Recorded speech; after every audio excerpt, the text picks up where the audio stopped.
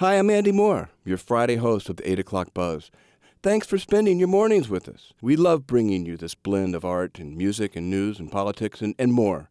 In return, we ask that you spend a little to support this show. And it's easy. Go to wortfm.org/donate. It's the Friday 8 O'Clock Buzz for February 16, 2024. I'm Andy Moore. You know, I'm glad February is the shortest month because when you think about it, by far February is the hardest month to spell. And when you combine February with the word Wednesday, it's hard. It's freaking taxing. This is actually my first show of February because I've been working and playing remotely in sunny California. Only it wasn't so sunny, but more on that in a moment. We were out in L.A. visiting our daughter, Maggie. And I want to thank my guest host for the Fridays I was gone. Kia Carlin, thank you. And Jason Joyce, thank you. I listened to their shows on the archive, and let me tell you, it sucks. It makes me uncomfortable every time I take a Friday off because they're so good. It's the last thing that you want to hear. When you're away from your job, for people to do a great job at your job, I don't think you want disaster when you're in your absence, unless you're cuckoo. But you also don't want people saying when you get back, "Hey, everything was great while you were away." This is what I said the last time that I went away. Hey, and they say, "I didn't even know you were back." Hey, you don't want that. You want things like, "We got by," and "God, I'm glad you're finally back." That's the kinds of things that you want. Things like that. That's what you want. Jim Wilson, are you glad? Are you glad I'm back? Well, Andy, everything was great while you were away. I didn't even know you were back. Thanks a lot, Jim. Thanks a whole lot. I'm back, though. Thank you very much for that. And what a trip it was, and I mean that in the most psychedelic way. California, by God.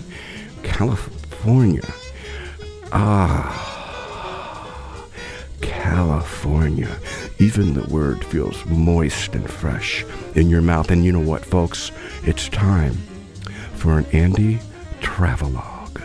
Top off your coffee and climb in. Hit it, Jim and Anchor. Yeah.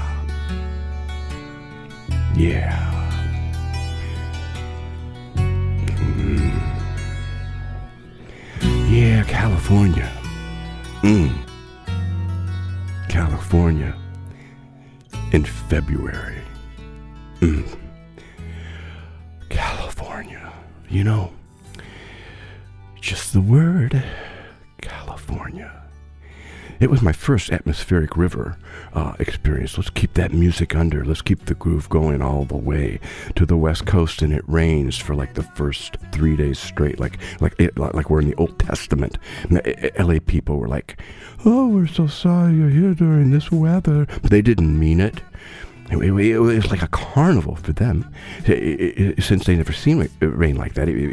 So it was weird. It was, honest to God, it was like standing beneath an actual river that turned itself upside down. No thunder, no lightning, and not even wind. Of course, LA storms are way too cool to make noise, way too cool for thunder. What did I do out there? I was at the Silver Lake Trader Joe's out there one afternoon, and I was standing in the produce, and there was this gorgeous, multicolored hill of fruit and vegetables on display.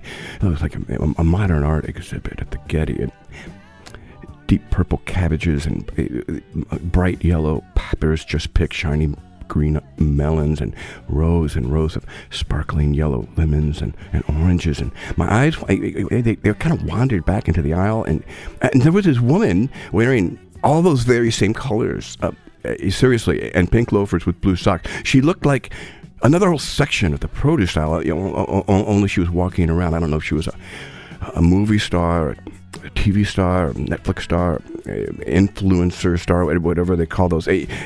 But she was beautiful, and everyone was just walking by her, ignoring her, like she didn't exist. All that glamour, it was like almost like for nothing. And you know what? And then it hit me. All those people walking by here were so casual about all that glamour because, friends, there are no ugly people in Los Angeles.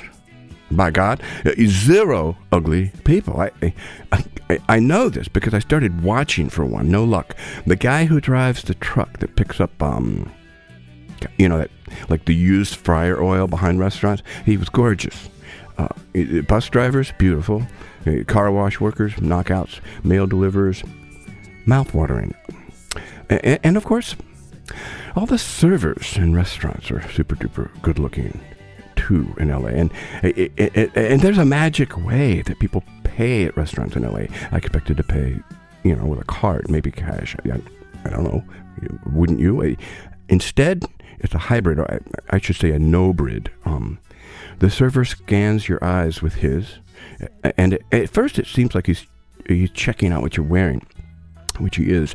But those poor servers, so they all look so good, but they all look so bored too. Midwestern servers hide their boredom, but not LA servers. LA servers are like deep in their boredom. They exude boredom. They double down on their boredom, as if they get fired if they don't look bored. But what they are is deep in thought.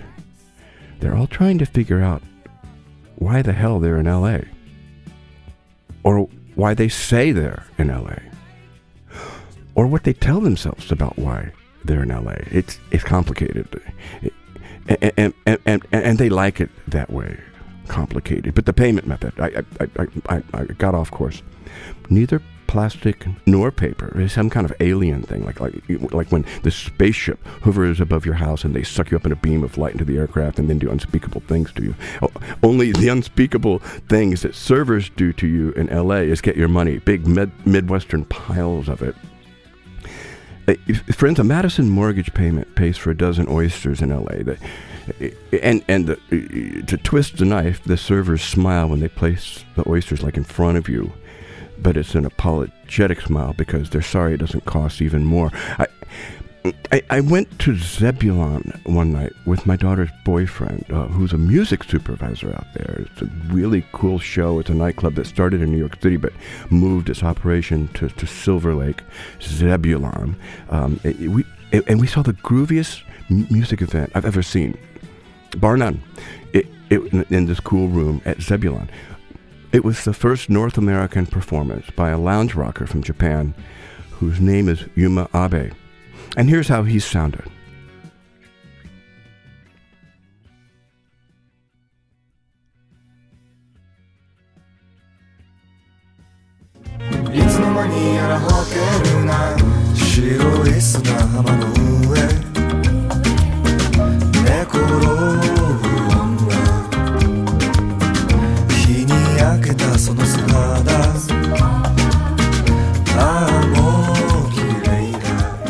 All right, now we can go back to the Hotel California, but that was Yuma Abe, and he and none of his players spoke English. A couple of times during the show, Yuma reached for a white binder on the stage in front of him and read greetings to the crowd written in English. He was the coolest. No one could understand a single lyric.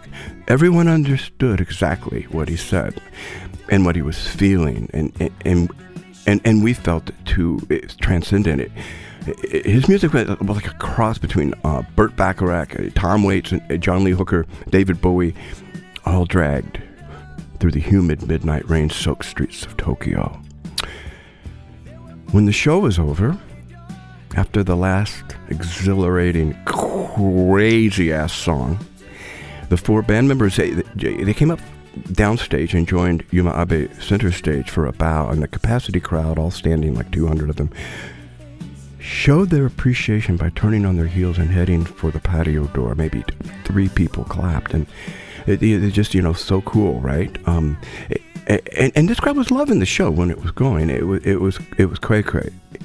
So I turned to my daughter's boyfriend. I said, "What's wrong with these people?" And that's what I asked him. I told him if this was a Midwestern audience, the audience would be screaming and throwing chairs. It wasn't normal. but I guess it was L.A. normal. Okay, Jim and Encore, let's finish up with this Hotel California travelogue. Yeah, L.A. normal.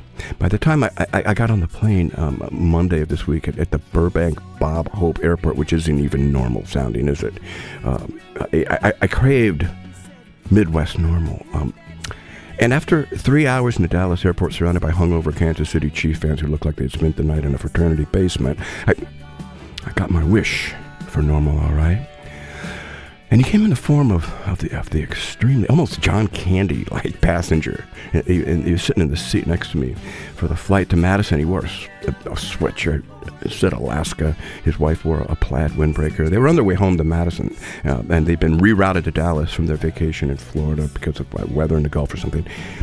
When he stuck out his hand and introduced himself, with eye contact, of course, and it'd been 2 weeks since I had any eye contact. When he introduced himself, he said, I'm going to tell you my name, and you'll never forget it. He was right. For privacy's sake, I won't tell it to you, except that his name is the very same name as a legendary American frontier explorer, not Daniel Boone. But you're in the right neighborhood. He was a retired Madison firefighter. 28 years in the department, and I asked him, what's the scariest situation that he was ever in? He said basement fires. He said, basement fires are the worst. We went on with the flight, and soon he elbowed me, and he pointed out the window. That was toward the end of the flight. He was looking for the state capitol, and bam! There it was. It appeared bright white, like a snowball lit up between the dark spots of the lakes. Home. The end.